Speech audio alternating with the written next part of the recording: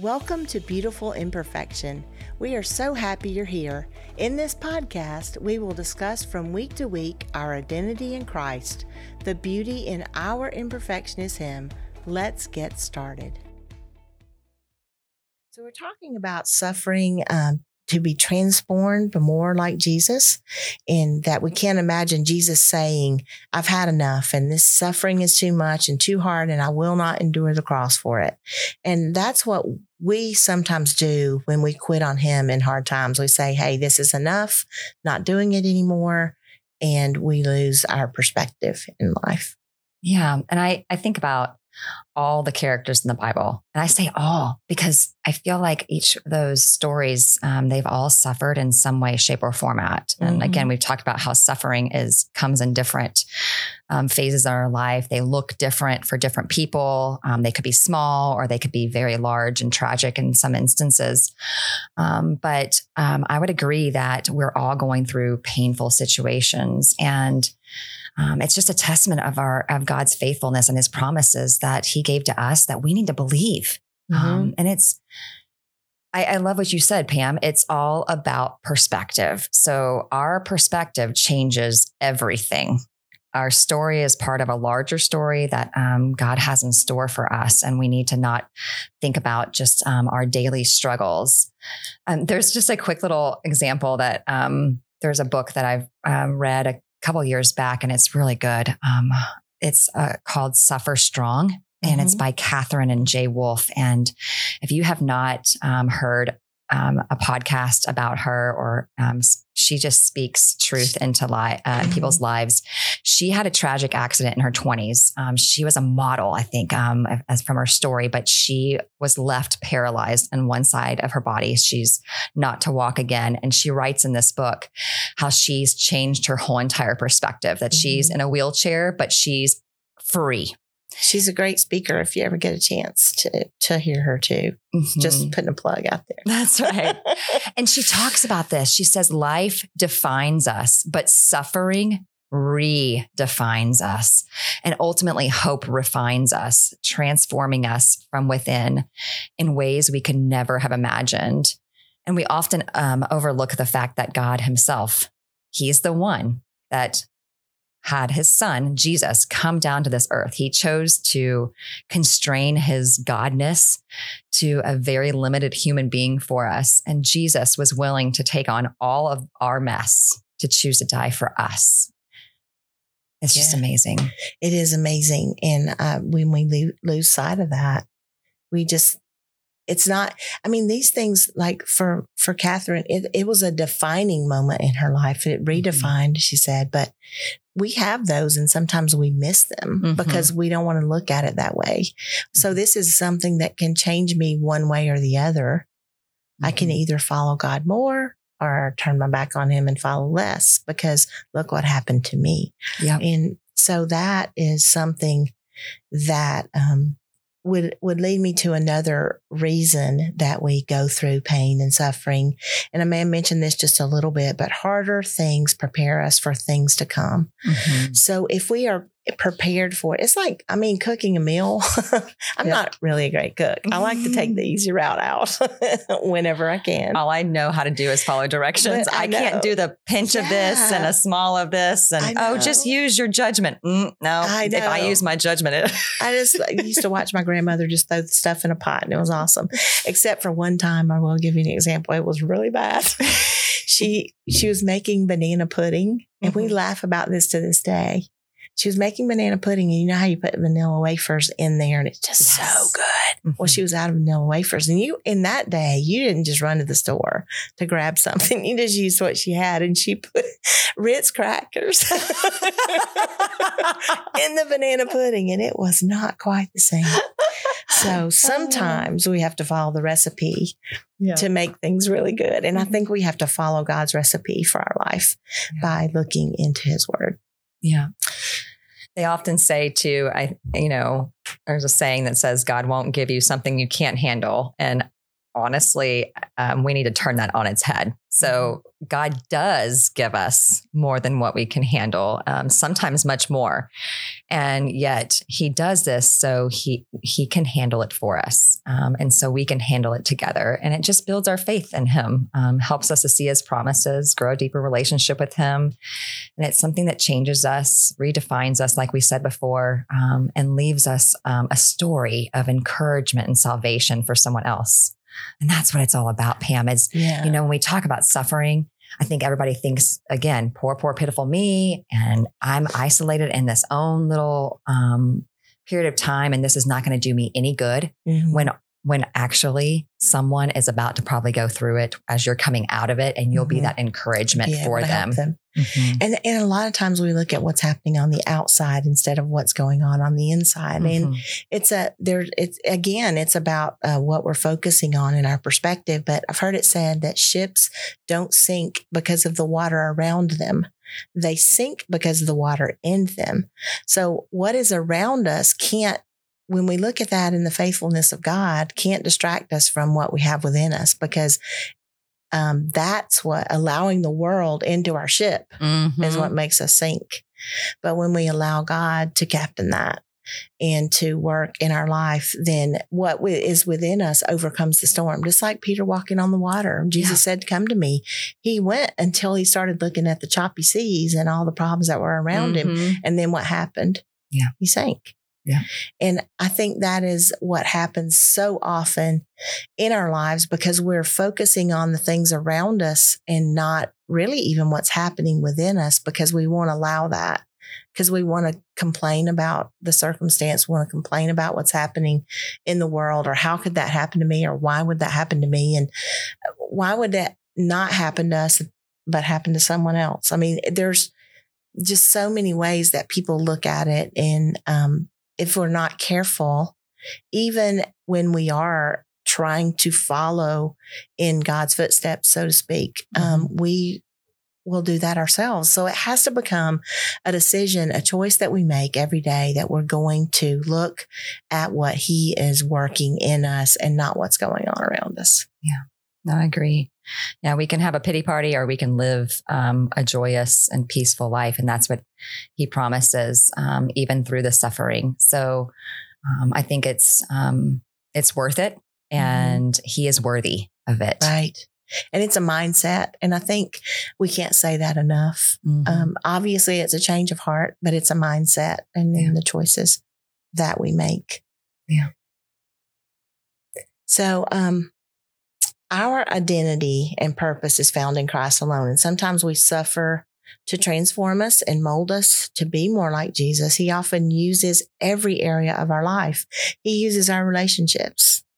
I mean, think about even, if you're not married, a boyfriend-girlfriend relationship, it's still, some things you have to change to make things right, or a husband and a wife, or a child and a parent, or friends, or on your job, as you mentioned, or in finances, whatever it is, addictions. Those are things that in Christ alone we can overcome. And so allowing him to do those things on our behalf, and to show the world that is who is accomplishing these things is not us, but Christ in us. And he uses those sufferings in our dearest places, of what maybe we have in our worldly idols, to help transform our hearts and take those idols away. So you just gave some really good examples of things that we put on our pedestal. And, jobs can become our idols. Finances can become our idols. Our kids can become our idols. And anything that's an idol is really anything that steers you away from God. God should be the one that you love and adore first. And if you love and adore someone else first, that is becoming an idol. If you're focusing on something first before him, sadly and truthfully, that's an idol. So it's just bearing that understanding and saying, okay, Lord, I give that up and I look at you first. Right. So it comes down to a value system, sort of, doesn't it? It sure does. It's what do we value the most? Right. And I think that our most valuable, no question, asset is Jesus. Yeah. But we don't place the right value on God in our lives, and we act as if he's a part of it. Sometimes he's not. And you can't just opt in and out of a relationship. You either have one or you don't, and you have to do the hard things to keep a relationship, right? And so, especially with our relationship to Christ, it should propel us to want to learn more and not to pull away, and to trust more, love more, and to allow him to do his work in our lives. And so I think it comes down to, what do you value? What does your heart really value? Yeah. Well, we say as Christians too, it's, as soon as we're saved, it's like, okay, we're going to heaven. And yes, that's true, but it's also one thing to do that, but as well as make sure that you change too. It's really a day by day change, and continuing to move in the right direction towards him and be more like him. I've heard this question a lot. Why would a good person send people, or why would a good God send people to hell? Yeah, that is one of those that I get asked a lot too. And I know a lot of people have heard that. And my answer to that is pretty simple. He wouldn't. But let me see if I can back that up a little bit. Okay. So we were all headed to hell and destruction because of the sin that entered into the world. But he created a way for us to avoid it, and a way for us to have a relationship with him and heaven, and to live a full and meaningful life on earth. So he is a loving God who gives us a choice and a way to freedom, and freedom to live for him, and freedom from the things that entangle us, that take us away from him. So God doesn't send us to hell. We were all headed there. Yeah. And he made a way so that we did it. I know that, Dwayne's used the example, my husband, and I've heard this example a lot about, if you were in a room with no doors, you were in a circle with no way out, someone had to make a door to leave. We were those people in the room with no door. So God didn't keep us there. He's not sending us to hell. He's giving us an opportunity to avoid it by receiving Jesus. Yeah, that's good. And we talked about this in previous podcasts about Job, and Job never losing his confidence in God. And he lost pretty much everything else. The question then should be, will we be committed enough to a good God to follow him no matter what? And Jesus was born for that very mission, to go to the cross, and nothing stopped him. He loves us so much. And one of the things that we do not get as human beings is, how could a loving Heavenly Father love us so much that we were created to fellowship with him and to bring others to him and to disciple them? And when we're living in our purpose and identity in him, he is our sustainer and our protector. So no matter what we're going through, he sees the other end of that. It's kind of like when you have safe seat belts in your lives that are to keep you safe, right? But only if you put them on. So if you have a seat belt, but you don't put the seat belt on, the seat belt's not doing what it was created to do. So when we are not dependent upon God and upon our relationship with Jesus, if we're not dependent upon him to use us in the purposes that we were created for, then we're not applying the seatbelt to our life. So we're not promised the protection and the comfort and those things. And even though when I say comfort, I mean in him, not comfort in our physical being necessarily, but in our hearts and in our minds. Yeah, that's right. And if we truly believe, if we truly halfway understand what Jesus did for us that don't even deserve it, but he did it anyways, he saved us to be in eternity with him. And we would be changing our lives to try to better mirror his. Really. That's right. And that's exactly what we should be, an image bearer to him. What is an image bearer? Someone who looks just like that person. So when we see Christ, people should see him in our life. We should be able to give an answer to the hope that we have within, just like the Bible says. And so, and this is the thing too. We think, well, I've heard people say this too. Oh, he doesn't care about my things or my little things or my big things or any of those. Or I've seen him do it and I believe he'll do it for other people, but he won't do it for me. And can I just say that God is not threatened by anything that you're going through? He's not afraid of it, and neither should we be afraid of it. The Bible's full of verses that say, fear not, for I'm with thee. I mean, I think there's 365 fear nots in the Bible. That's one for every day. Even if we just claimed that. Should create a devotion for that one. And so, neither can he fix what we don't acknowledge. So if we say, hey, he can't do that for me because we're not acknowledging our problem. And sometimes that's pride in itself. Yeah. He cannot comfort you in areas that you do not truly give to him. And so we have areas in our life that we say, oh, we'll give God that, but I'm going to keep this little area. This key's just for me. And God cannot, he can, but it's against his character to override you and just say, I'm going to do it anyway, because it wouldn't fulfill his purpose for you so he's not going to run over you and knock you down for it.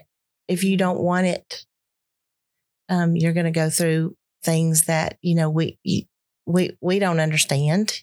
You're not going to understand it, but God is there for you. And that no matter what we're going through, and he can comfort us, but this is where unwavering faith comes in, because we don't see the things happening necessarily. We know that bad things are happening, and a good God is helping us to become the people that we need to be, but we just have to trust it because we don't see it. And that's what faith is about.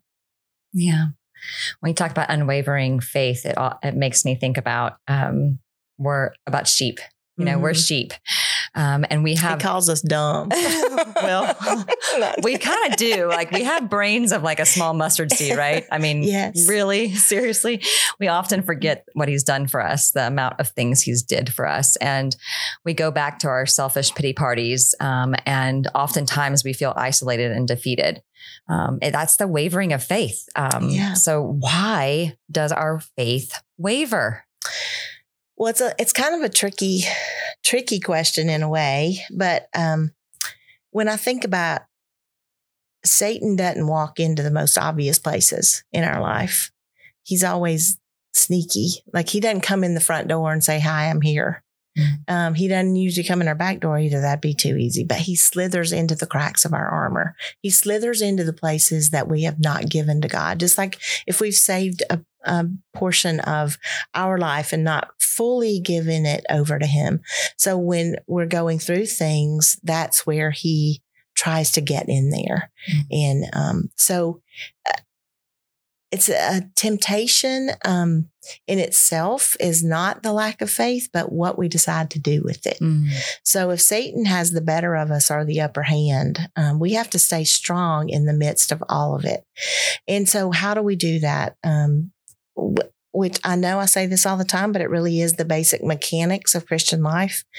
We pray. Our prayer is talking to God.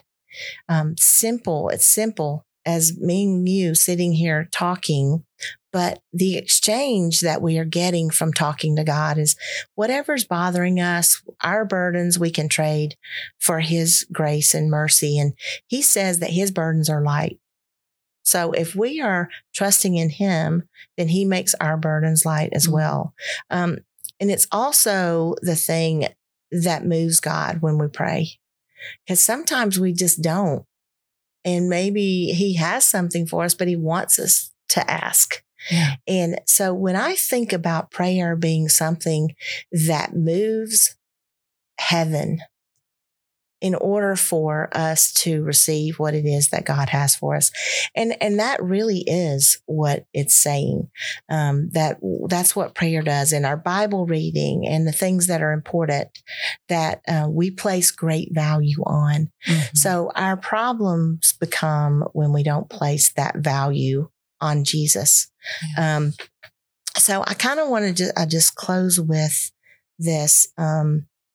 Do our affections demonstrate the value and worth of Jesus?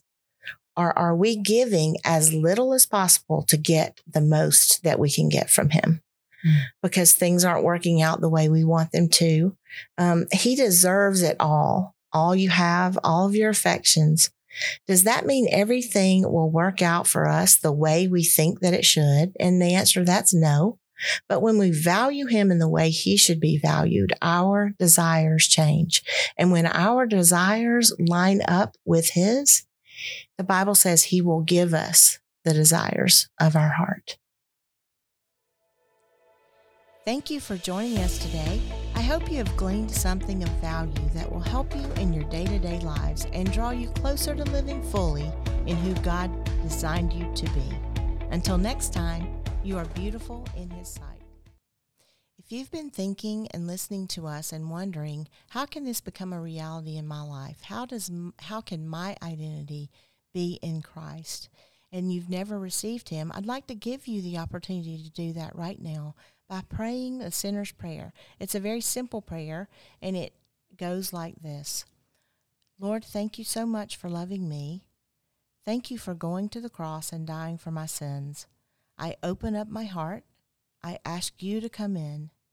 Please forgive me for everything that I've done, and help me to walk with you as I follow you in my life. In Jesus' name, amen. If you prayed that prayer, we would love to connect with you and help you as you start your life in Christ. Please visit thebestnews.org.